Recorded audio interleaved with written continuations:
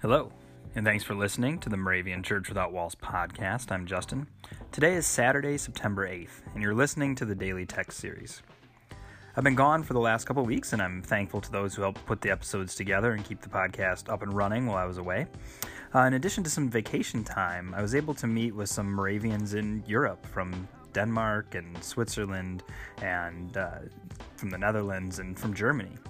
And when I was with the folks from Germany, I got to hear a little bit about the drawing of the daily text, and that they've actually in the past even done a raffle to be able to be there and be one of the people who gets to either pull one of the texts out of the bowl or to choose it.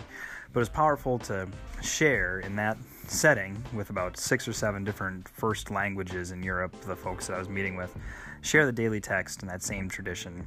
So I'm excited to be back and to continue the podcast and share it with you. And if you'd like to be a part of this podcast, as always, remember that you can sign up to be a reader as well.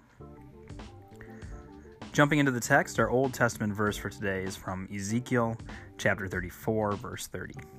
They shall know that I, the Lord their God, am with them, and that they, the house of Israel, are my people, says the Lord God. And our New Testament verse is from John chapter 15, verse 16. Jesus said, "You did not choose me, but I chose you, and I appointed you to go and bear fruit."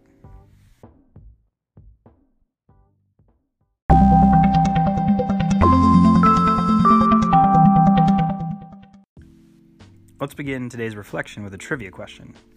What's the only fruit that has its seeds on the outside?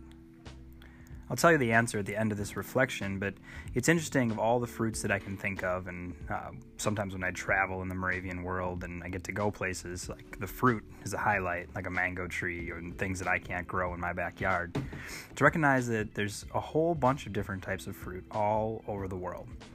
And when we're asked today to bear fruit, it had me thinking about that trivia question as well, and thinking about that fruit have seeds.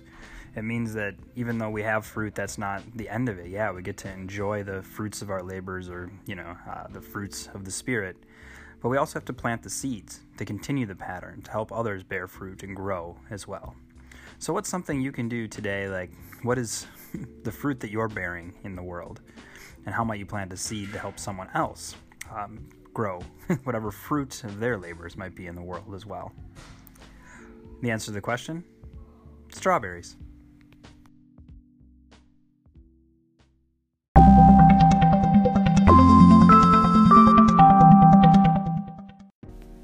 Let us pray.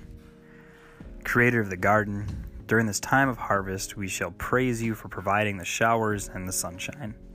We have been fed and watered by your word and sent out into your world.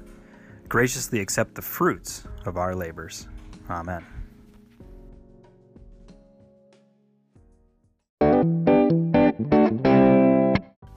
The 2018 Moravian Daily Text that you heard today is copyright IBOC Moravian Church in America 2017 and used with permission. If you want to order a copy of the Daily Text or just learn more or sign up for the Moravian Daily Text email, visit moravian.org. You're listening to MC 1457, The Lamb.